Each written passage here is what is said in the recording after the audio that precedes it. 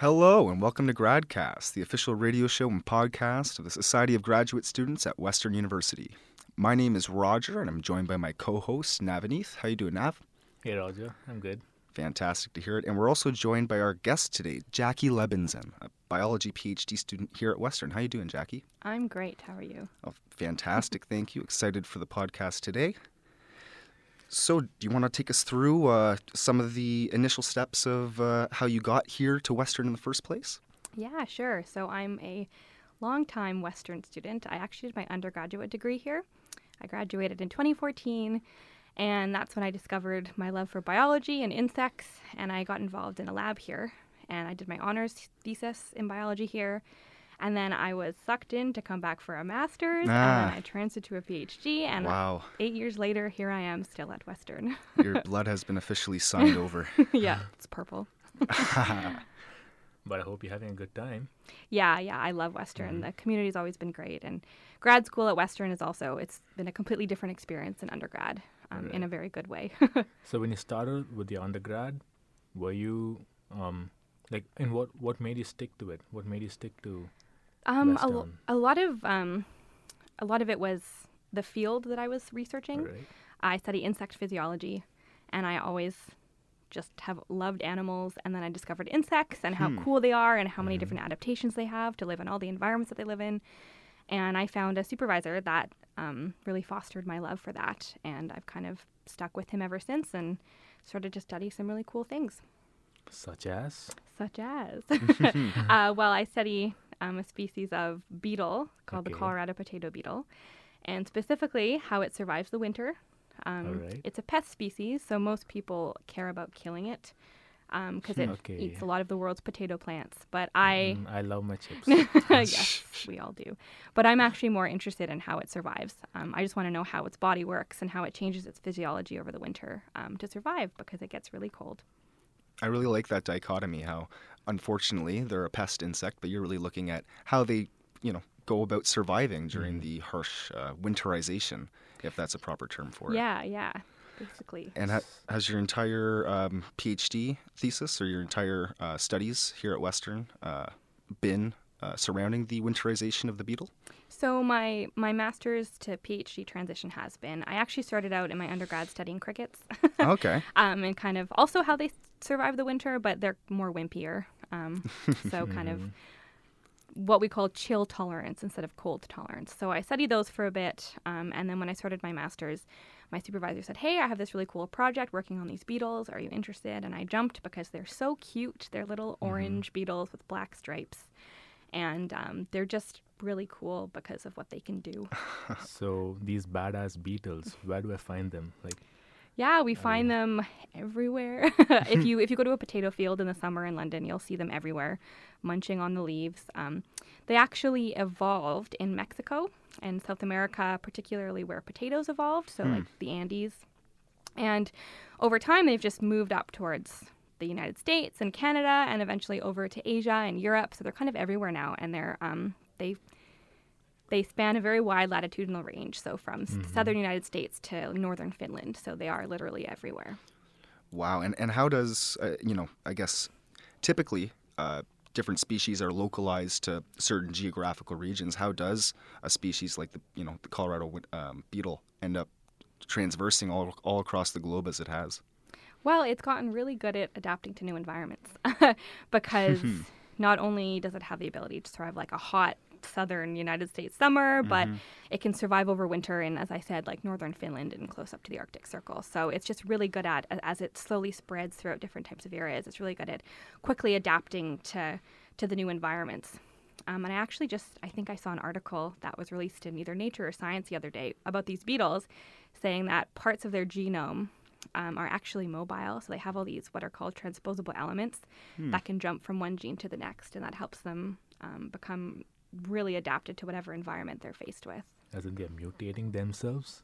Almost. They have these kind of mobile genes within themselves, and they can mutate different parts of their genome. So would that be on almost purpose. wow? So would that be almost like a really quick-paced form of evolution that you Yeah, can observe in them? exactly. And that's Wow. how, again, as I mentioned, they can go from living in Mexico to northern Finland. It's pretty cool. That's All right, incredible. so what's happening inside this beetle that's making it resistant to these cold temperatures? What is it? Yeah, so the main thing that I'm interested in that I study is that it enters this form of hibernation called diapause. Okay. And it's a specific type of hibernation because it's found in most insects that overwinter in cold areas and some other types of arthropods like crustaceans and spiders.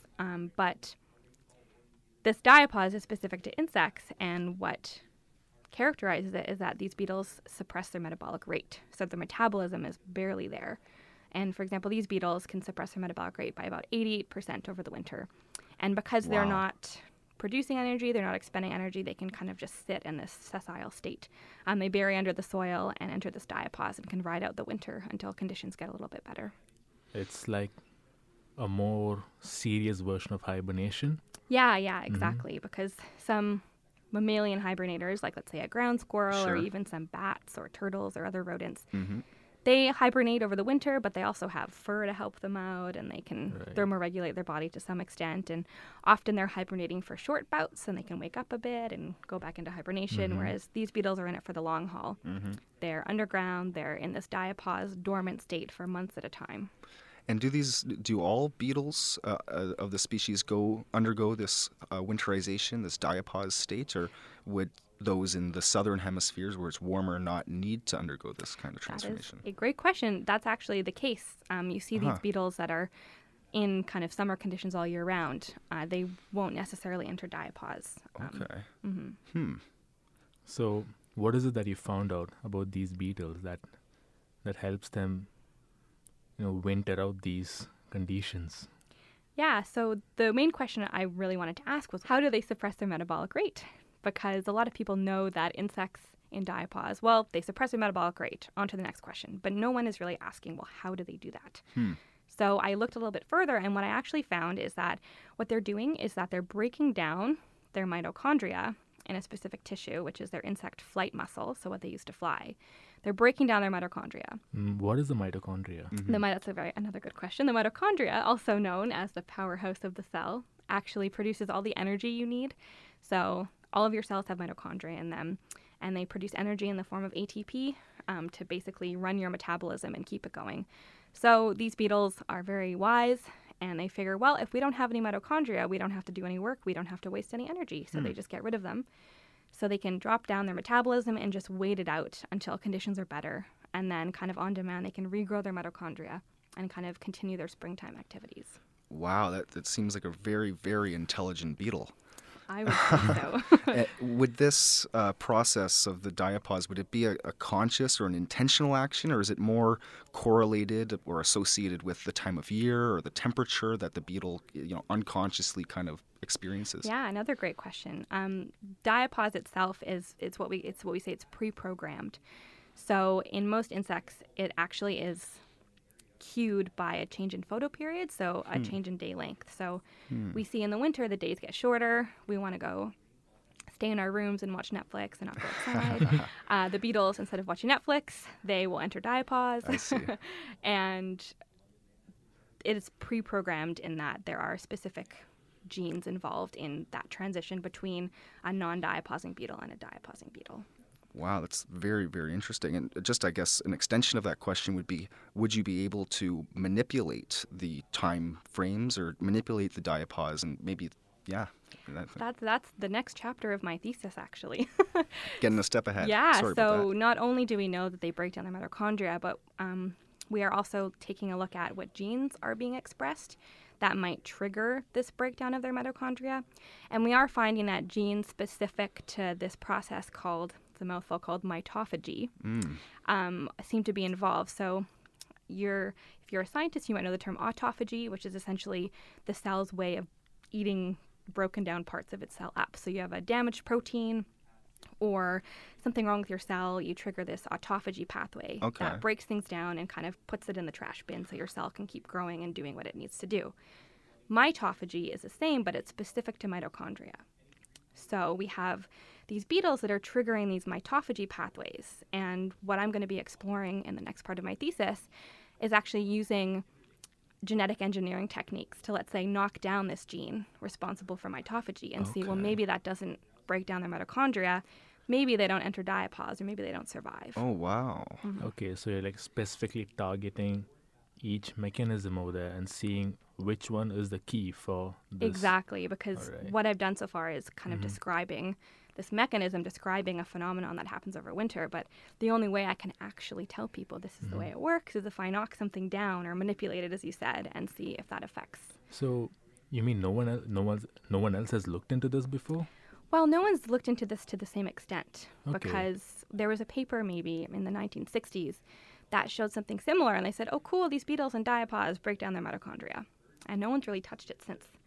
So there was this kind of low-hanging fruit in the literature that I found. It was actually a funny story because we decided, or I should say I decided, that this was going to be a big part of my thesis. And as I started looking more into it, I found out that their mitochondria were gone. And then about a week later, I found this paper that had already showed that their mitochondria were gone. Okay. So part of me was like, oh, no, someone's already found this. This isn't cool at all. And it was published 60 years published earlier. 60 years earlier. But the cool thing is that's where it ended. No one's looking at the gene. No one had looked at the genes that were expressed. No one had tracked it through after diapause. Like how it regrows the mitochondria? Exactly. Okay. People had kind of showed that it happens, but nobody had really explained how or even why. So that's kind of what I'm getting into. So there's been a large increase in the number of techniques that you could use to study these processes, and obviously you've begun to go about studying how exactly this diapause begins and the metabolism that goes along with it. Metabolic rate, rather. Exactly. And do you mind touching on exactly how you go about testing these things? Yeah, so the cool thing about these beetles and why I'm using them, not just because they're cute or because people care about them as pests, but they have their genome sequenced. And actually, a couple weeks ago, that big paper finally was published. So we have access to their entire genome, and it's what we say annotated, meaning someone has went through and described all the genes that are there. So I can look at these beetles, and if I find that one gene responsible for mitophagy that's upregulated, so now I have that sequence. And I can use that sequence to do things like knock that gene down. For example, using a technique, it's been around for a while actually, called RNA interference, which basically allows you to take a copy of that gene that you know the sequence from the genome and essentially mute or knock down that gene in your animal. So with a simple injection of a molecule of DNA, I can knock down this gene that's responsible for mitophagy and then see if that beetle enters diapause, see how long it's in diapause for, see if maybe there's other things associated, maybe there's other damage to the cell that I'm not seeing that could be mitigated by that. And if I understand what your description has been so far throughout the conversation we've had already, you are specifically targeting the gene that is capable of breaking down the mitochondria, which then stops the metabolism or the metabolic rate and allows these beetles to enter diapause to begin with. Exactly. And is it the same gene which is responsible for regrowing those mitochondria?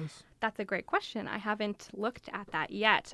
Again, this is hot off the press research, so I haven't had a chance to actually measure these genes, or I should say, a really talented undergrad student that's been working with me has been doing the measuring of these genes, and we haven't had a chance to look at the after diapause samples yet. So it would be really interesting to see if there are genes maybe responsible for what we say the biogenesis of mitochondria, if those were expressed as the beetle comes out of diapause.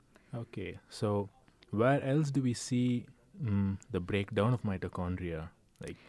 Well, in this sense, the active breakdown isn't seen in a lot of places. That's why it's so cool. But we see it in people who are aging because as you age, your mitochondrial function declines. For example, you have an aging person. They often maybe won't be able to run a marathon, even if they could when they were younger. And it's because the tissue in their muscle tissue is breaking down. And along with that, their mitochondria are also breaking down. Whereas these aging people, you can't just reverse this aging process and have their mitochondrial function shoot back up. So it would be a really cool disease model. Or these beetles would be a really cool disease model to look at maybe how mitochondria lose their function and maybe one day figure out how to reinstate the function of mitochondria. So and you'd have 90-year-old contestants in the Olympics. Exactly, and then everyone would be allowed to compete. So your results aren't simply limited to understanding more about how the beetle functions, but also these can have large ranging implications for human development and aging and all these different kinds of things. Yeah, exactly. So, I mean, my primary interest in love is insects and how they work and function. But I mean, if I can give some insight into how humans can function better, then might as well go with it, because that would be awesome.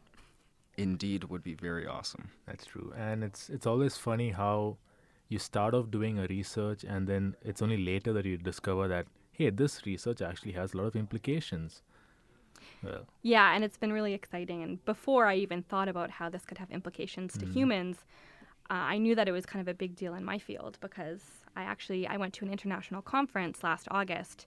And I presented this work to a room full of insect diapause physiologists. Oh, wow. That have been doing this for years. And people saw my talk and were like, how come we never thought of that? This is crazy. And people were getting really excited. And it even led to a small collaboration with the lab in the Czech Republic, because they were kind of seeing parallel, similar things in entirely different species of insect. So it's kind of converging onto something really cool and big.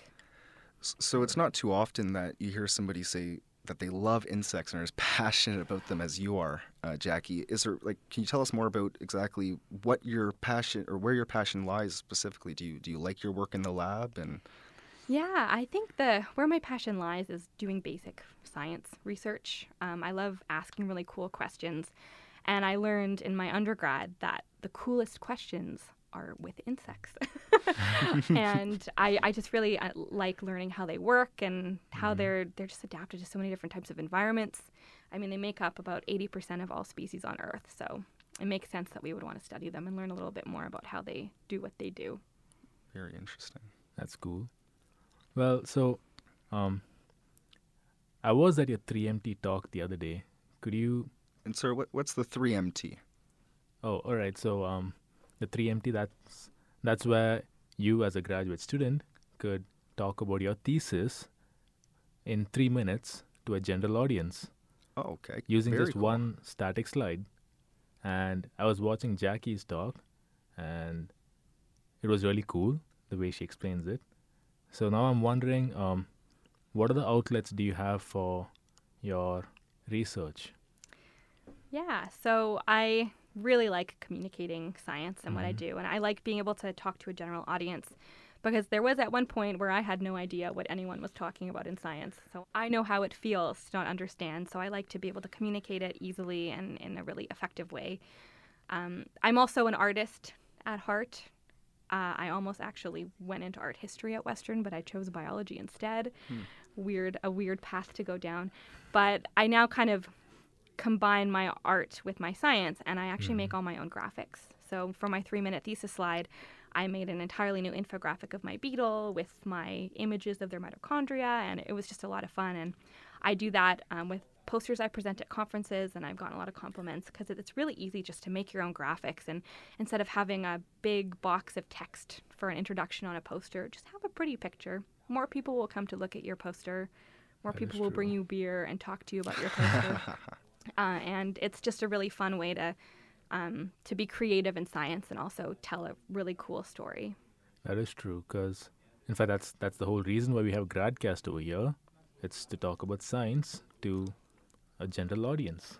And not everybody is in science, but even if you're not in science, it's very effective, and it's a really good skill to be able to communicate what exactly your area of interest or area of expertise is to the general population, because in a lot of the cases, public funding goes into funding either the research or the science or whatever the program is that we're in higher education is to be for. So it's really important that the public understands exactly how these things are going on. Yeah, exactly. And I think another reason, going back to the beginning of our talk, why I love Western so much, specifically why I love the lab that I work in, is because there's a big emphasis on, if you can't communicate your science well, then you're not actually doing good science. You need to be able to not only do the rigorous lab work, do your research, produce the data, but then also present it in a way that is really impactful and gets people excited about your work and also makes a difference in the field. I suppose even if you have a Nobel Prize winning idea, if other people or other scientists or the general public can't understand what the implications are or how it can affect them, then really, how wide ranging are those implications, right? Exactly. And I think it makes better teachers as well. Yeah, that's another passion of mine. I love teaching. I like trying to make my students as excited as I am about animal physiology. Sometimes it's hard, but I try. We're not even your students, but I can tell you that you've done a really good job making us excited about the topic too. Thank you. So what are your goals in the future then, following the end of your PhD? Yeah, so I'm hoping when I finish my PhD, hopefully that's sooner rather than later, to do a postdoc and continue with research and one day be a professor and teach and do more research and live the academic life. And still working with your prized insects? Maybe, hopefully, probably try some new ones on for size. Okay. It'd be cool to see if this mitochondrial breakdown phenomenon is seen in other diaposing insects as well. I'm actually curious, since you mentioned these beetles are everywhere, have you ever ran into this beetle on campus? Not on campus, but I do have a really funny story. I was recently in Austria this past fall, and I was on a hike in the Austrian Alps where there aren't any potatoes growing, but I was on the trail, and my friend that I was with stops me in my tracks and says, "Oh my God, Jackie, you have to look down, look what's on the trail." And there's a Colorado potato beetle just ambling along on this trail in the Austrian Alps. So that was pretty funny. I have no idea how it got there. Maybe somehow it had come with me in my bag. Probably not, but I felt really bad for it because it clearly didn't have any potatoes to eat. So it was probably going to die soon, but it was just really interesting to see. And now I have a cool picture that I can use on all my presentations because I'm in the Austrian Alps holding a Colorado potato beetle. So you have actual real-life proof that these things are everywhere. Exactly. And not just- Yeah, exactly. And you have these actual beetles in the lab, and you work with them Yeah, there. I house them in the lab. I don't do any fun field work, unfortunately, maybe one day. But I house a population of beetles in the greenhouses at Western. And then I use basically glorified fridges with controlled temperature and light cycles to induce diapause. So, your research, it sounds really interesting, and I'm sure there are people out there who want to get in touch with you. What means do you suggest for people who want to get in touch with you? Like, how are you available? Yeah, so I am pretty active on social media. I have a Twitter account. My Twitter handle is Jackie Lebs, JackieLebz, and I will occasionally tweet funny things. At least I think I'm funny. I don't know if other people do. And I also have a personal website, and it's JackieLebenson.com. And eventually, some of my graphics will all be up there for people to see. And I hope to kind of start a blog talking about how to communicate effective science and teach people how to be excited about their work and graphically and be able to illustrate their science in a really creative way. So you spoke a lot about how, you used to be, or you still are, very much into art. You almost went into art as a post-secondary major to begin with. So, and a lot about the graphic design in the context of science. So have you thought about more, or have you integrated the two together, the science and the art, in any way, or do you plan to in the future? Well, I mean, I do, as I mentioned, with my personal life, all the presentations I give at conferences and in my classroom, I try and make things as visually appealing as possible. And I hope maybe one day, if I can learn how to be professional with my graphics, to maybe even help other people and consult, or even be that person that, oh, you want a cool graphic of your science? Jackie's the girl to make it for you. So hopefully one day I can get that, but I should concentrate on finishing my thesis first. That's right. That's what we all are here for. Yeah. Well, it's always important to have other avenues on the side, though, because the work-life balance, especially in graduate school, as we can all attest to, is very important. Yeah, and it's such a small thing, and not everyone believes me when I say making scientific graphics makes me happy, but instead of me having to buy some paints and canvas and have my creative outlet that way, I can just do it on my computer and get more excited about science. And making these infographics also helps me think about my research in different ways. And it's kind of a big cycle of productivity. So I can relax and be creative, but also have something to show for it in my research.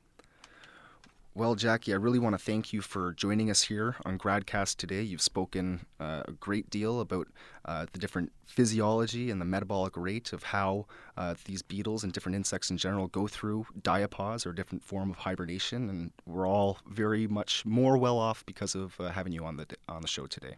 So thank you very much. Thank you. It's fun.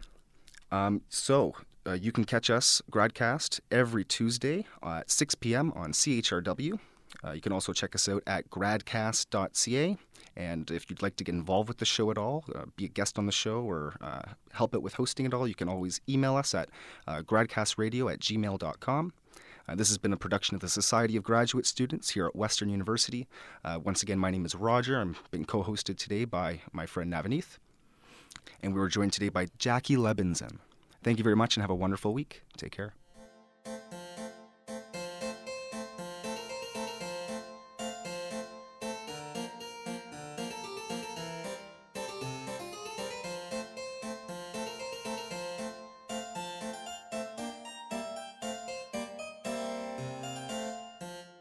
The GradCast theme tune has been composed for us by Matthew Becker.